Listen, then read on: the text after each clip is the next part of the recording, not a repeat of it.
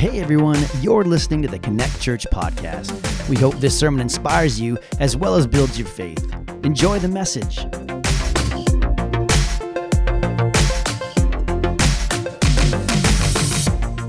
Jump into these questions. We are calling You Asked. Listen, you asked. So we're going to answer these questions. So that's what we're going to call today. So the first question is, how do you deal with tension between step-family relationships? It's a good question, isn't it? Really good. It is a good question. Now here, the thing about step-families is it is two groups coming together. The thing about families is that you are merging people together. You're merging groups. You're merging lives. It's always messy. It's always hard. There's always friction. There's always tension. And so how do you navigate and do this well? So 2 years ago, I worked for a sound install company, and we would go and install, I don't see any here, but we would install, up there, we would put the speakers up there, and we'd go to restaurants and install their stereos. We'd go to stadiums and install their PA systems. We did all that kind of stuff. And you would have to do a lot of work, like construction-type work, and we would drill through a lot of metal pipes. And you use metal drill bits to drill through metal pipes. And what happens is that there's this friction that takes place when two things are butting and rubbing against each other, right? And that's like our families. That's like our lives. And so what we had to do to keep the drill bit from burning up and melting or breaking was we had to keep pouring this lubrication on the drill bit so that as it drilled and as the friction from the spinning was taking place, it wouldn't burn up. And that's the same with families. There needs to be some kind of lubrication between everybody in the family so that they're not always bumping up against each other and they're not always rubbing against each other and getting angry and mad and I don't like what you said and I don't like how you did this. And that lubrication that you need is this. It's love. In Colossians chapter 3, verse 14, it says this, since God chose you to be the holy people he loves, you must clothe yourself. Now listen, he says you must clothe yourself with tender-hearted mercy, kindness, humility, gentleness, and patience. You have to make allowance for each other's faults and forgive anybody who offends you. Remember, the Lord forgave you, so you must forgive others. Now, that's a really important sentence in your life to remember because that's not the only time the Bible tells us that you've got to forgive other people. In fact, when Jesus was talking in the Lord's Prayer and he says, forgive us our sins as we forgive those who sin against us, which teaches us that our forgiveness is hinged upon our forgiving other people, which is really important. You can't ask God to forgive you for something if you're not willing to forgive other people for it. In fact, he goes on after the Lord's Prayer and he says that very thing.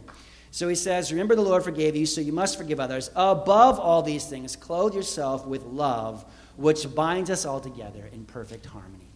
So when you have those two families that are coming together, usually it's step families, blended families are a result of either something like divorce or a spouse has died and there's somebody that's left and they join families together. So you have these two families you're trying to merge where there's been some kind of traumatic event that has taken place. And that causes, it can cause hurt, it can cause distrust, it can cause fear to take place in that person's life or those people's lives. And so you have to realize when you're dealing and working with people that there's always something going on behind the scenes.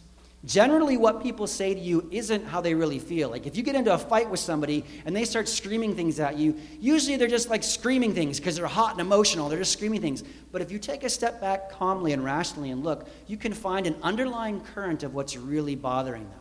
And what he's talking about here is if you walk in love, right, if you choose to put on love, and you choose to walk in forgiveness, and you choose to be like, hey, I know this has got to be really hard for you. I know you used to have a dad or a mom, or I know this happened, or I know that happened, and now we're one family, and we're all trying to figure out how to live together and how to deal with these things together, and what this looks like, and I know I'm not your real parent, or I know you're not my real brother or my real sister. But when you begin to walk in love, and you choose to put on that love, and you choose to forgive people for their hurts and the things that they have maybe said or done to you, then you can walk through that relationship. Now, it's not always going to be easy, right? Yeah, I'm going to share something in a minute, yeah. It's not always easy. In fact, lots of times it's really hard, really hard. Mm-hmm. But if you walk with that grace, if you walk with that love, if you realize there's more going on in those people's lives than what you're seeing, it's kind of like an iceberg, right? You only see the tip of the iceberg above the water, don't you? There's a whole lot more below the water, below the surface that's really going on. So how do you deal with that tension? You deal with that tension by purposely choosing to walk and put on love. And say, I'm going to choose to love you. You may be saying horrible, ugly things right now. You may be hurting my feelings. You may be saying bad things about me. You may be saying bad things to me. You may be doing bad things, but I am going to choose to forgive you. I'm going to choose to walk in love, and I'm going to choose to be the person that you need me to be. What do you? I just want to say, too, just coming from a blended family, I don't know if you guys knew that, but I come from a blended family, so I'm in a bit of a yours, mine, and ours situation. The thing that was tough for me, too, was that I'm the only one between my mom and my dad. So sometimes I would get the brunt of the jealousy, or I'd get the brunt of the you were favored or unfair. And I'm just going to say blended families, step family, it's hard. Like from experience, I'm just going to be honest and say for me, from experience, it's hard. And yes, it's complicated. And I can actually sit up here and say, I kind of get it. But I do know that we serve a God who makes crooked paths straight. I do know that we serve a God who makes rough places smooth and who does make rivers in the desert. And he can take this and what's chaotic and what's complicated and what's messy and make it like this and even make it so unified and so one. Like that was the original plan, because that's our God. Amen. He is the great Redeemer.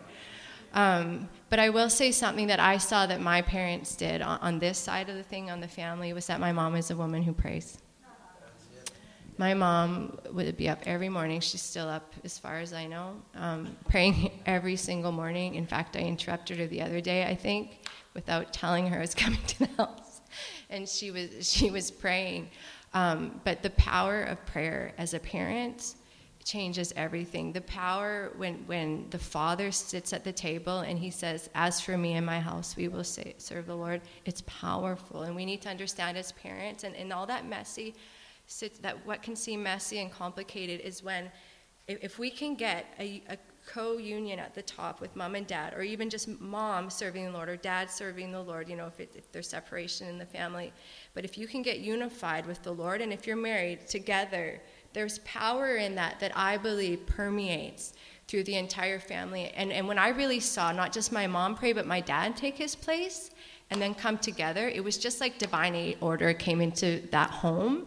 And everything that the enemy would try to separate and try to divide, it was kind of like it was so spiritual. It was like a you shall not pass. And every time I've seen my mom and dad stand together on that, there was agreement, there was order, there was power, there was peace. And Cam could even testify to this, with seeing some of it at our home. And it was good. So I want everyone here to be encouraged that it's possible to have unity. It's possible to have peace.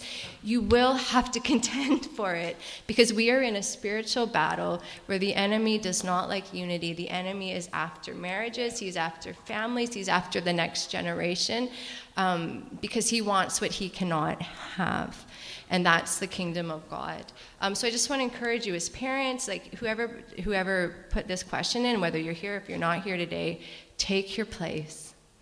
Be a praying parent. And whenever you can, get the family together as much as possible. And don't try to force relationships. That will never work. It's just like forcing friendship. You can't force people to be friends with us. But you can pray and believe God that something organic and something beautiful will happen. And I believe through the power of prayer, through the power of standing together, that it shall be done. And when it says it shall be done in the Bible, where 2 or 3 stand on earth, we were just talking about this, it literally means if it doesn't exist, God will create it. So I believe that as we stand together, as we pray together, there shall and there can be miracles. That's good. I want to tell you one last thing, too, that I was just thinking about when we were sitting here. Like a decade ago, God spoke to me about something, and he told me this. He said that and this has been key to my life in a lot of things, but he said in the absence of communication, your imaginations flourish. which means when there's not a lot of talking taking place, your mind begins to make up things that are taking place. And so when you're blending families together, when there's a step family that's two families coming together, there's got to be lots of communication. Right. There's got to be a lot of prayer. There's got to be a lot of love. And there has to be a lot of communication as well, so you can talk. And so these people that are being joined to you don't just assume, well, this is the way it was in my last family or with my last spouse or with my last brother and sister, but you talk those things through so those imaginations can't overtake you and run away with you. And ask for help. There is no shame in asking for help and saying, I don't know how to do this. Can you help me?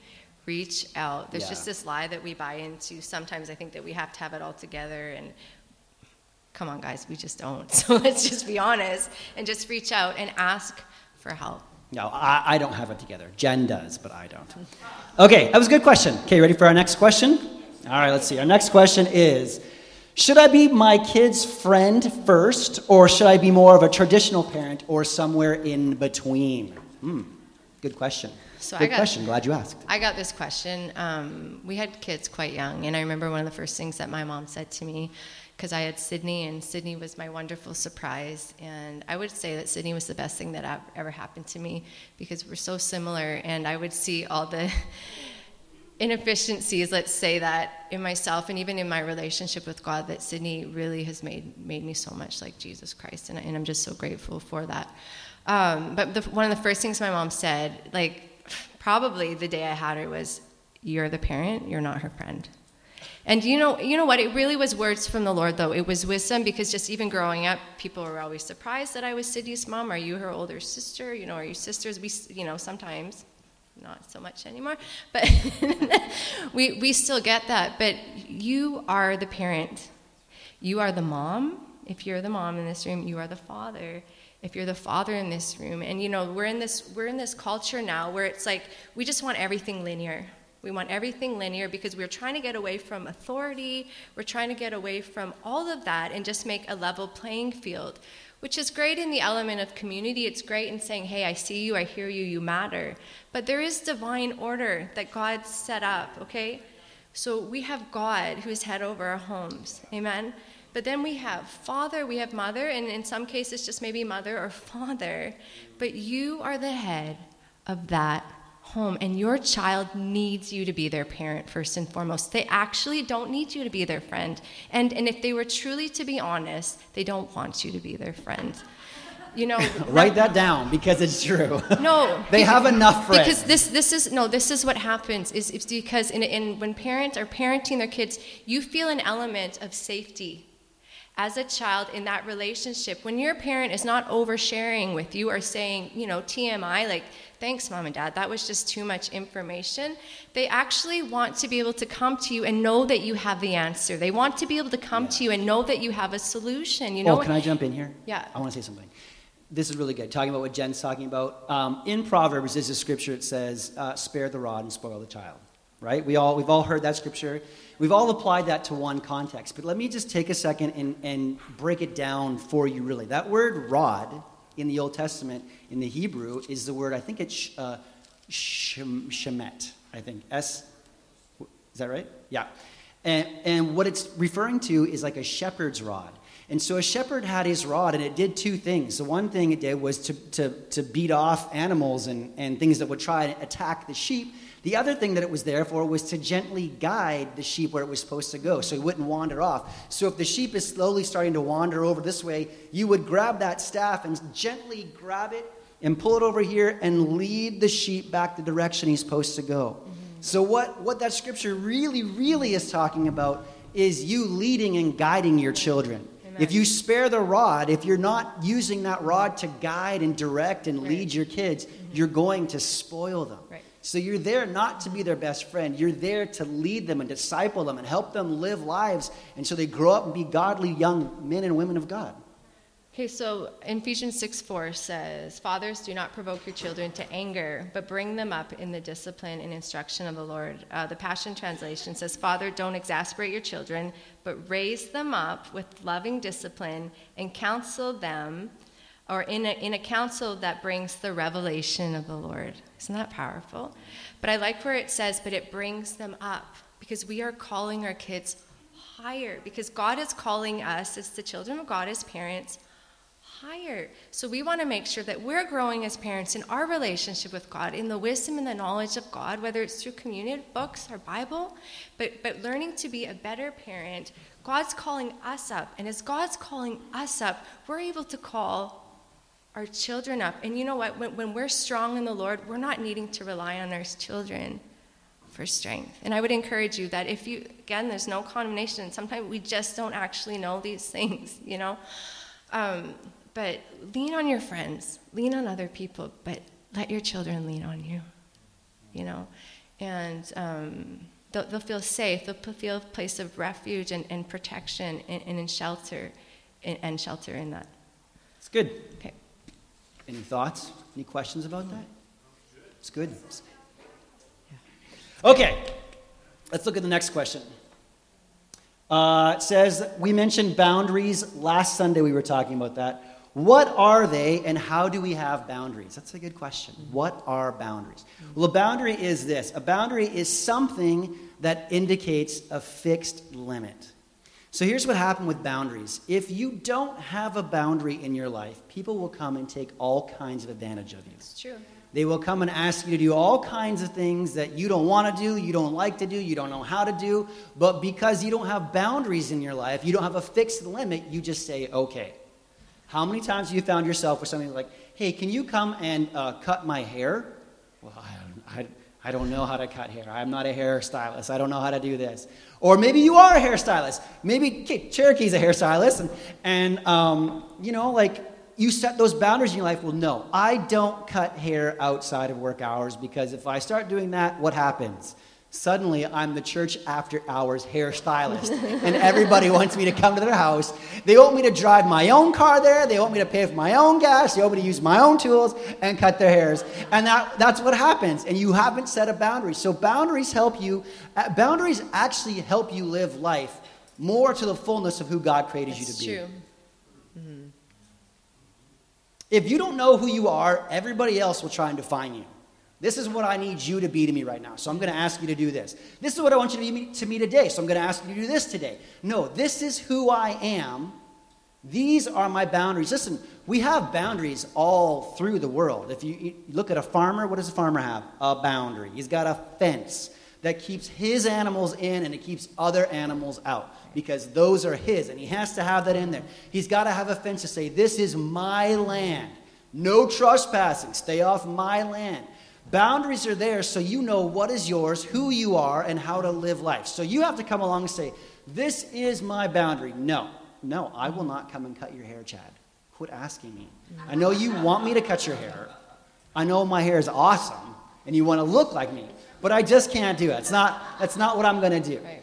We have to set these because your lawn? No, I got other things to do. See, that's a boundary I just set in my life. I got other things in my life. I have to mow my own lawn, but I got to worry about church stuff. I got to think about church stuff. I got to think about moving the church forward. And here's what happens. There are things that God has called each and every one of us to do in our life. Right. And if you don't say, this is where I'm going with my life, then everybody else is going to direct your life. Right. I need you to come over here. I need you to come do this. I need you to go over there and take care of that for me. For a long time, I used to work with my parents. And you know how it goes working with your parents. I don't know. Maybe you do, maybe you don't. Has anybody here worked with your parents before?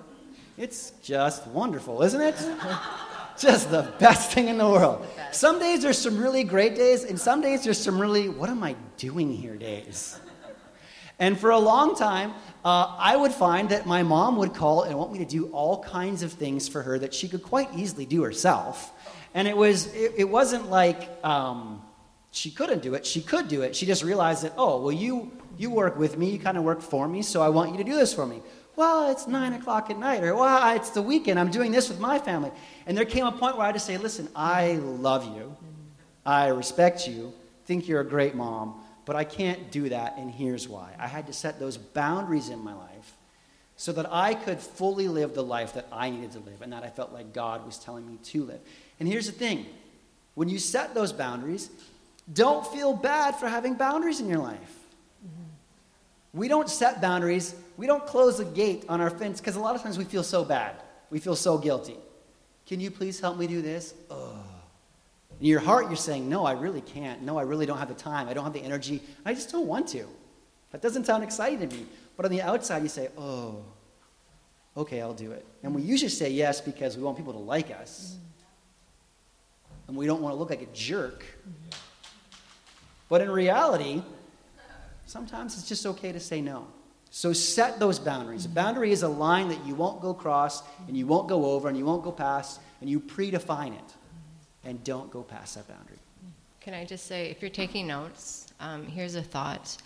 That godly boundaries will help you retain the capacity to do the things that God's calling you to do. If you're taking notes. That's what I meant to say. That's what I meant to say. I would write that down. I just heard the Lord say it to me as Jake was talking. Godly boundaries will help you retain the capacity to do the things that He's called you to do. That's really good. And ungodly boundaries will rob you of all of that and diminish your capacity. That's exactly what happens. Okay. Spend your time on the wrong things. Okay, next question. You talked about tithing. Last week we talked about tithing. What do I do if I don't feel like I have enough money to tithe? Right. Which is a fair question. I get to answer this one, don't I? You do. Can't afford not to tithe. I just said that out loud. It is true. I'm going to say it louder. We cannot afford not to tithe. Our daughter, Sydney, has recently picked up this tithing revelation on her own, and I looked at her just as I was writing cards last night, and I said, so how's that? And I said it like, so how's that tithing thing working out for you? Sydney, how's that tithing thing working out for you? Pretty fantastic. And she could just share with you over and over of the favor and the goodness of God that happened when she grabbed hold of that revelation. She grabbed hold of it herself. It wasn't because we were telling her anymore, but she had purpose to see if this tithing thing worked. And Malachi 3:8 says, I'm learning to see with these glasses, 6, for I, the Lord, do not change. Therefore you, O children of Jacob, are not consumed. From the days of your fathers you have turned aside from the statutes and have not kept them. Return to me and I will return to you. And then they said, how shall we return? And here it says, will a man rob God? Yet you are robbing me. But you say, how have we robbed you? In your tithes and contributions you are cursed with the curse, for you are robbing me, the whole nation of you. Bring the full tithes, into the storehouse, that there may be food in my house, and thereby, I love this, put me to the test. So we did that with Sydney. Says the Lord of hosts, if I will not open up the windows of heaven for you and pour out a blessing for you, that there's no more room for it. And then God says, I will rebuke the devourer, okay, so the enemy, so that he will not destroy the fruits of your soil, and the vine of your field will not cease to bear.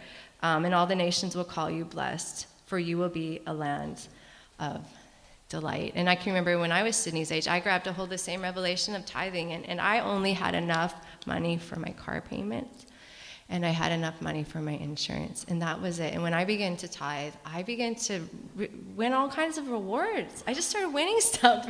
It was pretty wild, and it was really cool because God just took me on this journey of showing me at a young age that He was my Lord, He was my Father, and I could trust Him. But I put Him to the test, and He showed me at a young age that He was my Lord. So I surrendered to what I just believed it, childlike. Okay, God, you said this. I'm going to believe it. I'm not going to begrudge this. I'm not going to say I don't have enough money, but your word says it's true, so it must be true. Okay. And you know what? It's true. It's true. He's not a man that He could lie. And you know what? I heard someone say this week, I've never heard someone who tithes say that they didn't have enough money. But I've heard someone who said they didn't have enough money say, I can't afford to tithe. True, hey? And there's no condemnation for those who are in Christ Jesus. Now, this is a revelation that we each have to catch on our own. Am I even answering the question? Right, I did answer the question.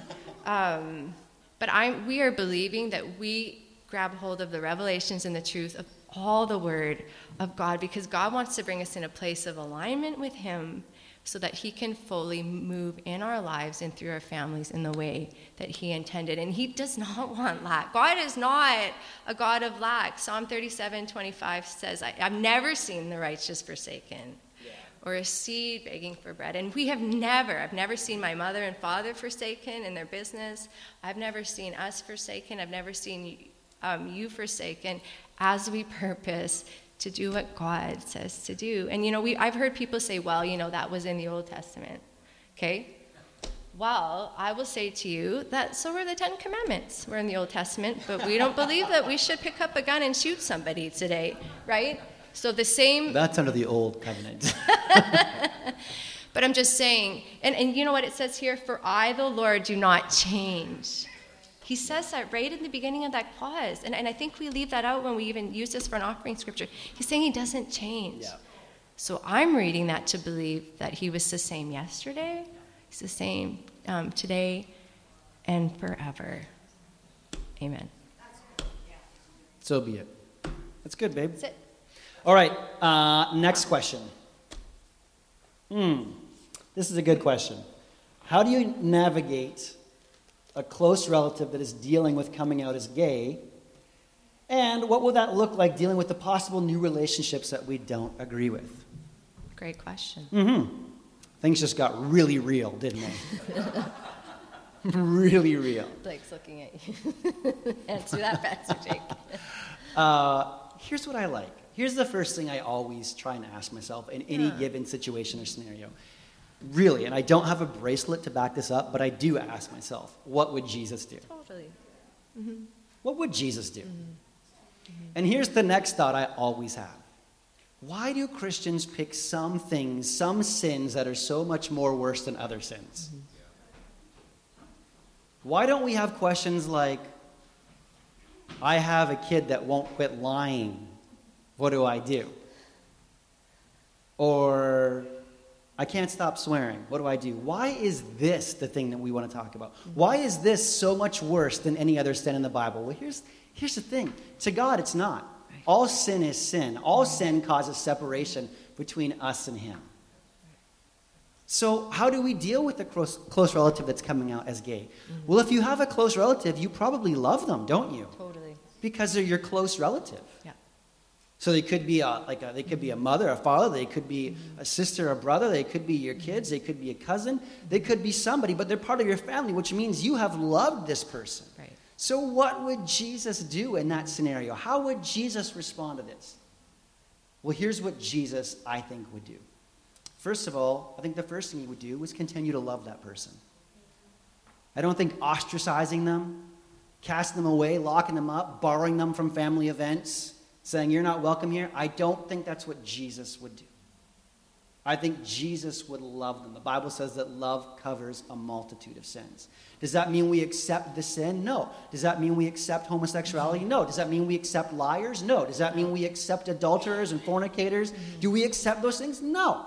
Because they're contrary to the Word of God. Right. But we love that person. Totally.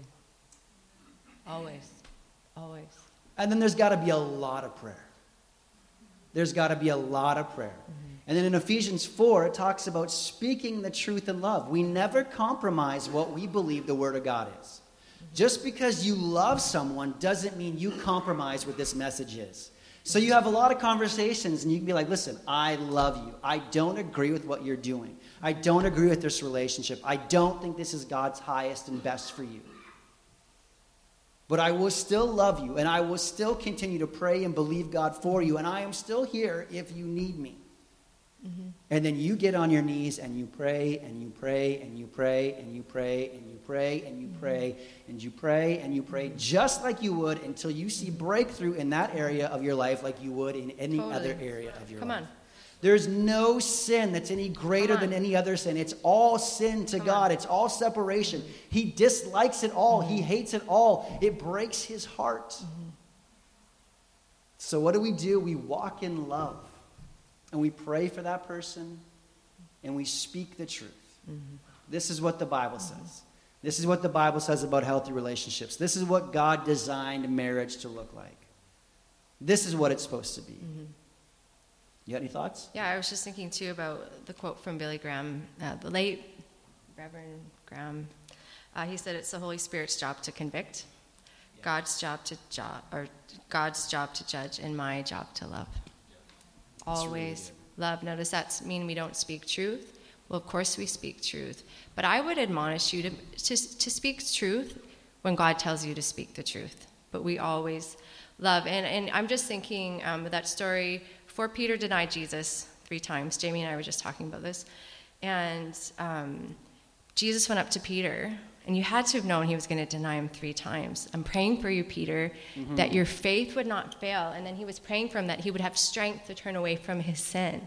And these are the right prayers to pray for people. Hey, you know, I'm praying for you that your faith wouldn't fail. You know, and even praying these in our closets and in our homes for people. I'm praying for you that your faith wouldn't fail. We're not praying, oh, I thank you, God, that just like that the light or that the darkness comes out and the light sheds light on the darkness and people's sins are exposed. Well, if you're going to pray those prayers, then be prepared for your sins to be exposed in front of everybody. So be careful what you pray, because it will come back to you. But we pray prayers of, God, would you strengthen them? God, would you encourage them? God, would you strengthen their faith, so that they would return to the truth that they want to know. And those truths in their heart, those seeds, the Bible says that they never fall to the ground, that they are in their heart forever. So we just, you know, there's some days you get in your home and in your secret place of prayer, and you just begin to declare the word of God over them,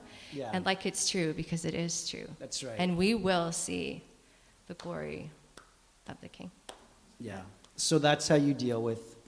That's what I think. That's how you deal with someone who's coming out. Love. Lots of love. So much. In every area. Yeah. So much. All right, last question we have here. The Bible says to honor your parents, but how do I do that if I don't respect or trust them? I get to answer this question. I can tell you, we have all been there.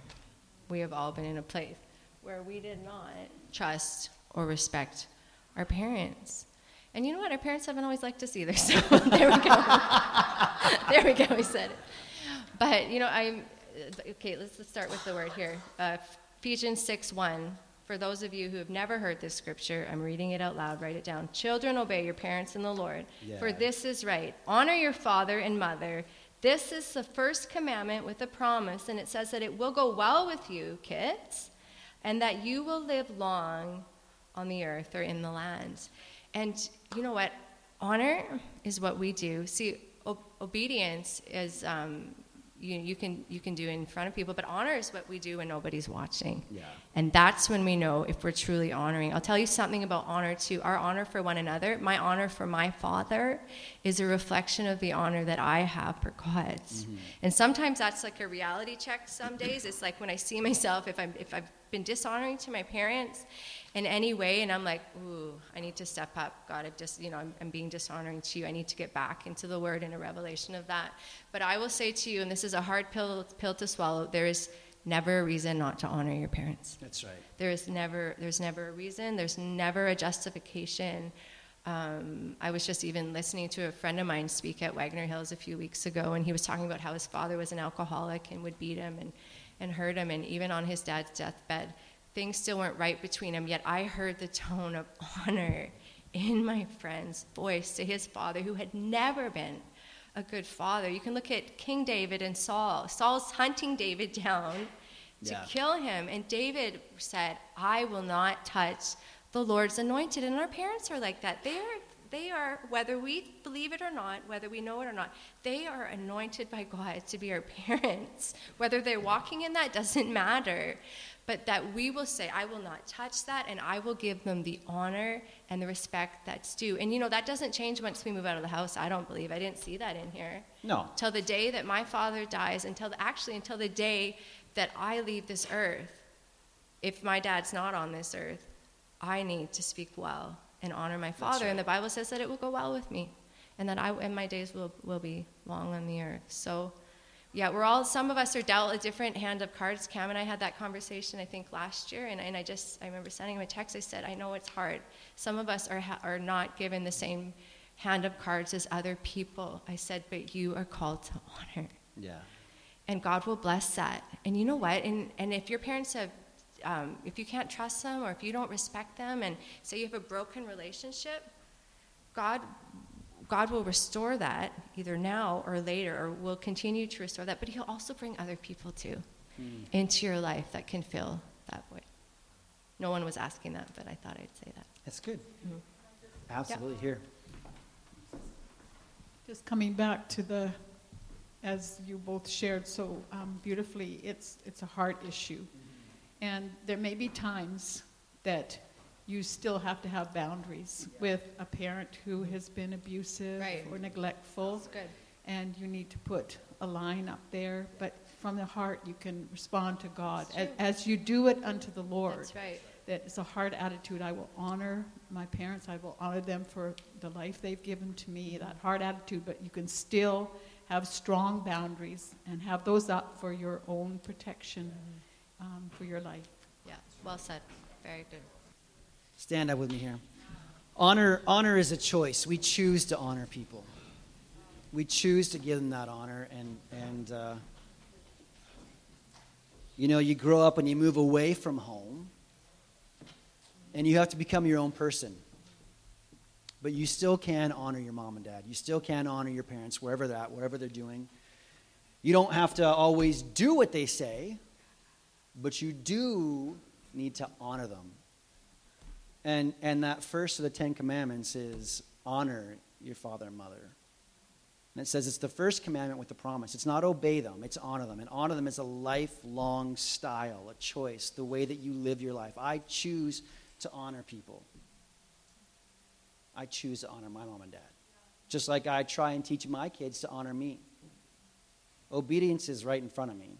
When I'm watching them, that's obedience. But I want them to do what I've asked or what I believe is right when I'm not around. When they can do whatever they want because nobody's there to make them stop it, that's honor. Can you what? Absolutely. Just on this topic of honor, and that really went somewhere very deep and special. Yeah, thanks. Todd, can you come up with the team? And can we sing 10,000 Reasons before we go?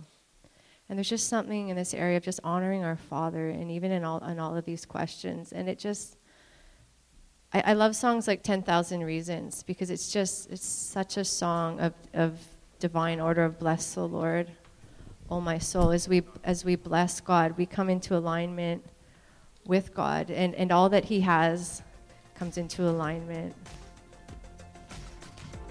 with us. So God, we thank you that these are days of honor.